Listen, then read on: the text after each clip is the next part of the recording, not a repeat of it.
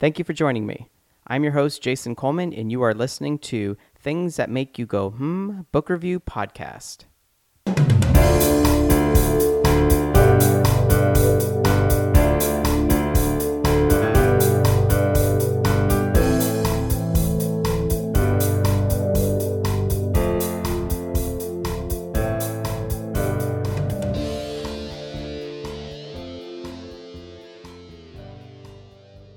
And welcome to another episode of Things That Make You Go, Book Review Podcast. I am your one-man book club, Jason Coleman. Thank you so much for joining me for another episode.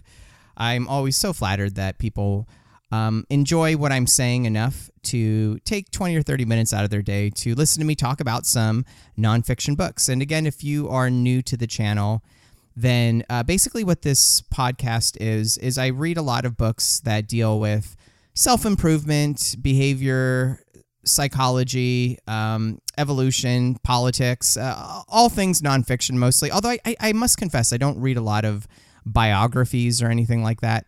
And I just mostly deal with how people think and what they do and in kind of more of a popular format for the masses. And I'm not even necessarily sure if I review the books per se. I think what I do is I try to take what the books are saying and explain my own thought process when I interpret what's being said, and then I talk a little bit about it, and hopefully if you think that it's a book that you would be interested in reading, that you'd get something out of also, then you'll go out and buy the book. And if you don't, maybe you'll just enjoy my brief little synopsis of what I think the author was trying to communicate and how it may or may not be applicable to your lives, but how it was certainly applicable to my own life. Okay, all right, enough of me pontificating here. The name of the book that we're going to be talking about today was released in March of 2018. It's called Willpower Doesn't Work: Discover the Hidden Keys of Success. Now, before I go any further with this book analysis, I should probably tell you that I have reviewed a ton of books that deal with this exact topic about how you can be more productive with your time, how you can change your schedule. And I don't know what it is. I can't get enough of them. I don't really know how much impact these books really have on my life per se, but I'm just very interested in the whole science of productivity, how you get things done, what are your potential barriers and roadblocks. So I wasn't even sure I was going to necessarily finish this book when I first picked it up because I've just read so many of these. It's really starting to sound very similar, I suppose. And also, in addition to that, keep in mind that a lot of the books that quoted in these novels, I've read a lot of those books too. So a lot of times, what I think one of the enjoyments that readers get out of reading some of these books like this is that they're like, oh well, so that's an interesting thing to learn about. Like, oh, so he's talking about the book by Carol Dweck. That sounded really cool. I guess I'll go read that book. But I guess myself, I've read a number of these books. Usually it's actually gotten to the point now where once the author goes on a certain direction with what he's going to make a point about, I immediately already think in my head like, oh, this sounds like the book by so-and-so. Lo and behold, the author starts quoting the book by so-and-so. So, anyway, with that being said, though, I actually did finish this book, and it was a pretty enjoyable read. Although I probably should tell you right off the bat that the title of the book is a bit misleading.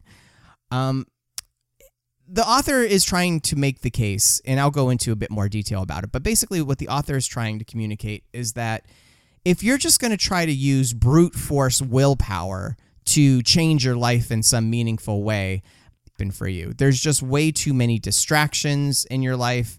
There's just too much temptation. I believe one of the books I talked about, the author, The Motivation Myth, which I just reviewed a couple weeks ago. The author was saying that the one of the problems with humans is that we tend to ruminate on things. So it's like what they talk about. I think it was It was like Freud, I think, who talked about the gorilla at the back of the auditorium who was trying to get in, and he's just banging on the door constantly. And You can try to ignore them if you want, but the banging just isn't going to go away. And at some point, it's probably going to become unbearable. So with that being said, though, the reason why I think the title is a little misleading is if you want to accomplish anything in life, okay, you're going to need at least a small amount of willpower. So to say that willpower doesn't work is really misleading, because the only reason I even read the book to begin with was because I was able to muster up enough willpower to actually open the book and start reading it. So, I think a better title for the book probably would have been Willpower is Not Enough.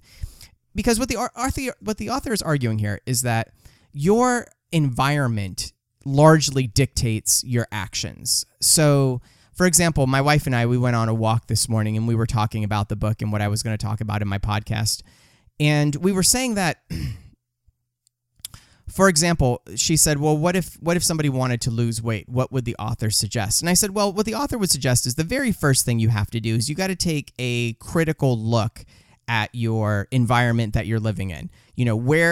How much unhealthy food are you bringing into, your kitchen? When you go to sleep at night, would it be more productive for you to sleep in your exercise clothes so that the first thing you do when you got up is you would start exercising? What kind of things are you doing on the internet? I mean, do you have like a playlist of music all ready to go for your workouts? Are you stocking your refrigerator with healthy snacks? So basically, it's just not, you got to make the change convenient. It's not enough to just sort of, what the author talks about, using brute force tactics in order to make those changes in your life. And I think from that perspective, I certainly agree. I've learned a lot about habits, and you can't really, the human brain, okay, I don't want to go too deep into the neurology because I don't really understand the science of it completely.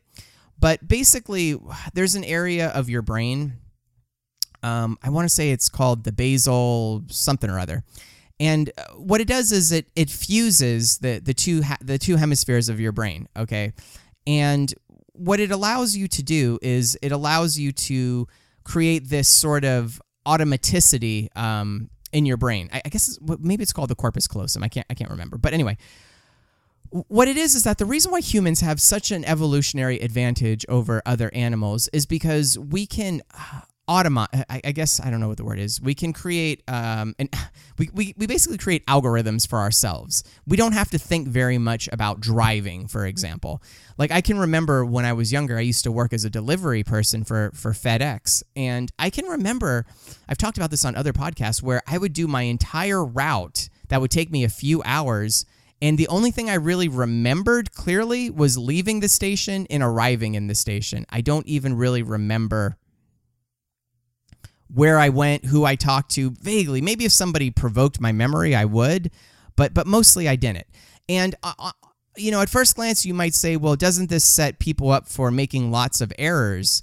And yeah, it probably does. As a matter of fact, in the medical field, my wife who works in the medical field, she was saying that they have a lot of these what are called type 2 errors, where your brain basically has what Daniel Kahneman in his book Thinking Fast and Slow, he talks a lot about this, where your brain has two functions. It has a focusing thinking section, called System 1, and then you have an unconscious thought process called System 2, and you can actually accomplish probably 95% of what you need to do in a day's time through the unconscious system. And that creates that sort of automaticity. And with that automaticity, that's what allows humans to reflect and daydream and wonder. And that's how we create these, really creative leaps forward in society. So, looping this back around to what the author is saying is that you have to use that to your advantage. If you don't actively change your environment, if you're not actively trying to change your habits, then you're just going to keep falling into the same routines over and over again. It's too difficult. Your brain is not designed to stop doing habits. The only thing your brain can do is if you actually begin to change your habits. So you need to make the automaticity work for you. I think one of the issues that I'm having is we talk a lot about the situation of, well, if I just wasn't on social media, I think I would be a lot more productive. If I just wasn't doing this, I would be a lot more productive. And just speaking from experience, as somebody who recently stopped using, I wouldn't say I necessarily stopped using Facebook, but I generally only get on once or twice a week now, and that's just mostly to check and see if I have any messages from people. And I was under the impression that if I stopped using social media, that I was going to be much more productive in my life doing other things. But that actually turned out not to be the case. All I really did is I stopped using Facebook. I just started watching more YouTube videos is all I did. So I think one of the issues is before you set out on some journey to retool your life and make all these productive changes, you really kind of have to ask yourself why you want to do this in the first place. I mean, I personally tend not to have a lot of personal goals in my life. I know that sounds really weird and probably shocking. You're an American. How can you possibly not want to spend every waking moment trying to become rich and famous? I mean, isn't that what the American dream's all about? But I honestly really don't really spend a lot of time doing those things. And that's, I think, one of the reasons why change for me is pretty difficult, because I don't have a lot of motivation, because there aren't a lot of areas in my life that I have very concrete goals. And so I would say before you try to embark on making some drastic changes with your life and trying to become more productive and get all this work done and everything else, one of the things that you really have to ask yourself is, why do you want to do this in the first place? Like, what are you hoping? What are you hoping is going to change from all of that? One of the things the author talks about a little bit on a side note is, this is something I've been thinking about for a long time, is that you probably only have about 2 or 3 really good creative hours in you each day. And the author talks about how, the most scientifically speaking, and I know I've talked about this in other books too, the most creative time you're going to have during your day are the first couple hours after you wake up. So that's why I have made it a point to try to, I'm not always successful. Sometimes I sleep in, sometimes I can't work up the motivation to get myself up and doing things. But when it comes to like making podcasts or painting my little figurines, which is one of my hobbies that I have, or doing some lesson planning for my classroom. I'm a public school teacher by trade. I have to do this early in the morning, like really first after I first wake up, because as the day goes on, my creative energy, it really wanes quite a bit. And I know that there are people who say that they're just more productive and creative at night. I'm a little skeptical of that. I know maybe there are some people, humans are just very diverse, individuals, but statistically speaking, medically speaking, your brain, as the day goes on, the fatigue will wear on you. So you have the most energy you're going to have right after you wake up. That's why a lot of people like to start their day by working out, because they do have that energy. As the time goes on throughout the day, you lose that psychic ability to will yourself into going to work out. I totally get that. I tend to work out in the morning for that reason as well. So the author that's another thing too, is you really have to ask yourself, like, what are you doing with those first few hours? I think one of the most productive things that you can do if you really wanted to get a lot more done with your life is just try to create a routine for yourself where you're going to bed earlier and you're waking up much earlier, and so you could use that time in order to do the things that you want to do. For example, some people, they give all of their creative energy to their jobs every day, which is okay if you don't really have any personal ambitions outside of work. But if you are trying to accomplish things in your own personal lives outside of work, I would say, dedicate those really high creative hours to yourself instead of, dedicating them to somebody else. But again, I mean, that really just depends on what type of job you have and, what you're trying to accomplish in your personal life. Like, one of the stories that the author tells I thought was really interesting was about this one woman. I forget, I don't know what her name is, but anyway, she works doing some sort of real estate thing where she posts up videos and she puts up online materials, and she works with a business partner. And the way that she lives her life is that she spends most of her time in Las Vegas. That's where she lives, and she works with and she mostly has like social networks, and she talks with people and goes out to eat, and that's where she has her really relaxing fun time. But this is what's interesting. Apparently there's some little town in Colorado she rents out an apartment, and apparently in this apartment she does not have any sort of like artwork on the walls. She has very limited foods like in her refrigerator. She says she keeps her technology to a very, very minimum. And she actually, once 1 or 2 weeks out of the month, she comes there and she'll put in like 10, 12-hour shifts, and she gets, huge amounts of work done during that time so that they can, so that she's really maximizing those hours. And then she knows that working that much is not sustainable. So she needs to have that rest period where then she goes back to Las Vegas and she decompresses, and kind of similar to, I guess, what teachers do to a large extent is, we work very hard during the school year, and then in the summers we really have to go out of our way to just kind of decompress and not really focus on those other things in order to reset our brain, reset our energy levels for when the school year starts.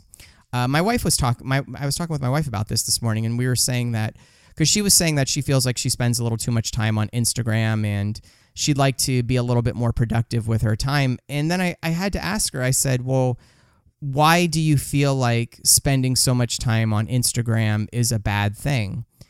And, we came to the conclusion that we weren't really sure about that because, well, it reminds me of when I was a kid. I spent a lot of time in my youth playing video games. And I can remember, and I've had conversations with people, and they said, oh, I don't know what I'm going to do with my kid this summer. They don't have any activities planned, especially with the whole pandemic and everything. And I said, I don't know. I usually just spent my summers just sitting around playing video games. And they just, and you should see these, my colleagues, these moms, they just have this horrified look on their face. You would have thought I was telling them to, drop them in the middle of the Pacific Ocean and tell them to swim home or something. And they were like, oh, well, no, I wouldn't allow them to just sit around and play video games. They're going to play baseball instead.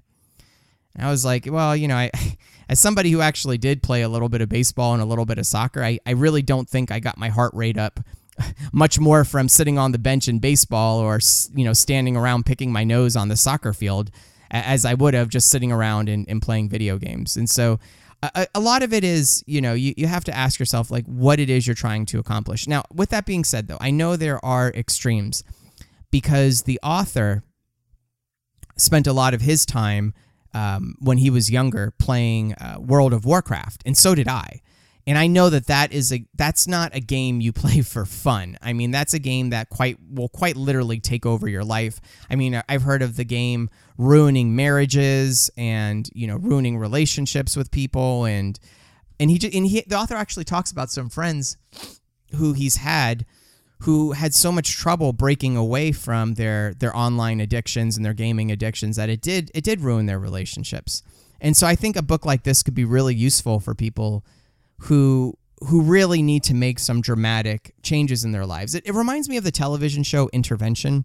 I don't know if any of you ever watched it. It was one of my favorite shows ever. And it's about people who have substance abuse problems, and their family one day gets together and they collectively decide that they're going to try to use brute force in order to get their loved ones to go to some sort of rehabilitation treatment center. And I think that, they've done some statistics. They said about maybe 50% of the people who were on the show relapsed, and about 50% of them stayed sober. But what I did notice, though, from my own perspective, is the people who were the most likely to stay sober, when they finished their treatments, they didn't actually go back living where they used to live. And I think that was intentional. And one of the most, I think, mature things that somebody can do is to admit to themselves that they don't have enough willpower. They're not designed to have enough willpower in order to just brute force stop or change their life. It almost never works out that way. It's not designed. The human biology, it's not designed to work that way. So, again, really, it's really about your environment, changing your routines, changing your habits, and really mostly just changing your environment. And so that's something to think about. Now, again, for myself, I mean, with the pandemic, it's been difficult because a lot of things that I really enjoy doing, like traveling, my wife enjoys running marathons, like we just can't really do right now. So this has given me an opportunity, I think, to kind of explore the habits that I have and how and whether they were helpful for me or not, or whether I want to continue doing them. A good example is I have my grandfather who's well into his 80s. He's a huge baseball and football fan. And I called him the other day because it was his birthday, and I asked him if he was still watching baseball and football, and he said no. And I asked him why not, and he said, well, even though the sports have come back on, he had stopped watching it for a certain period of time. And because he had changed his habits, because he had stopped doing it, once the sports came back on again, he really didn't have much in because his habits had changed. It's the same with me and social media. I don't really desire to go on social media much anymore because now that I've changed my habits where I don't do that on a regular basis, I've lost the desire to go back and do that. Okay, I think I'm going to start repeating myself if I keep going on with this podcast, so I'm going to go ahead and end it right here. But again, it's a very interesting book. It'll certainly, if there are some serious changes you want to make to your life, before thinking about trying to just, brute force willpower it, you really should take a much more comprehensive look at your day-to-day activities, your environment, what are you doing on a day-to-day basis that's leading you to engage in the behaviors that you're unhappy with. Or maybe you should ask yourself, are you really unhappy with your day-to-day routine into feeling like you should be doing more with your life? Because that's certainly an American characteristic. Please go listen to my podcast recently about do nothing or bullshit jobs, and you'll see that was the title of the book, and you'll see that it's very similar in that respect. Okay, that's that. I'm going to go ahead and wrap it up now. That's all I have now. If you've made it all the way to the end of the podcast, I just want to thank you. Again, if you could kindly, if you enjoy what I'm giving you, if you would go on Stitcher or iTunes or Amazon Music podcasts, wherever you're getting this content, and give a nice review. It'll help with the algorithm. It'll help me to send my message out further, gain more of an audience, which motivates me to keep doing this for you if you're enjoying this. Okay, that's all for now. Thank you again, and I will be back in a couple weeks with another book. And until then, happy reading.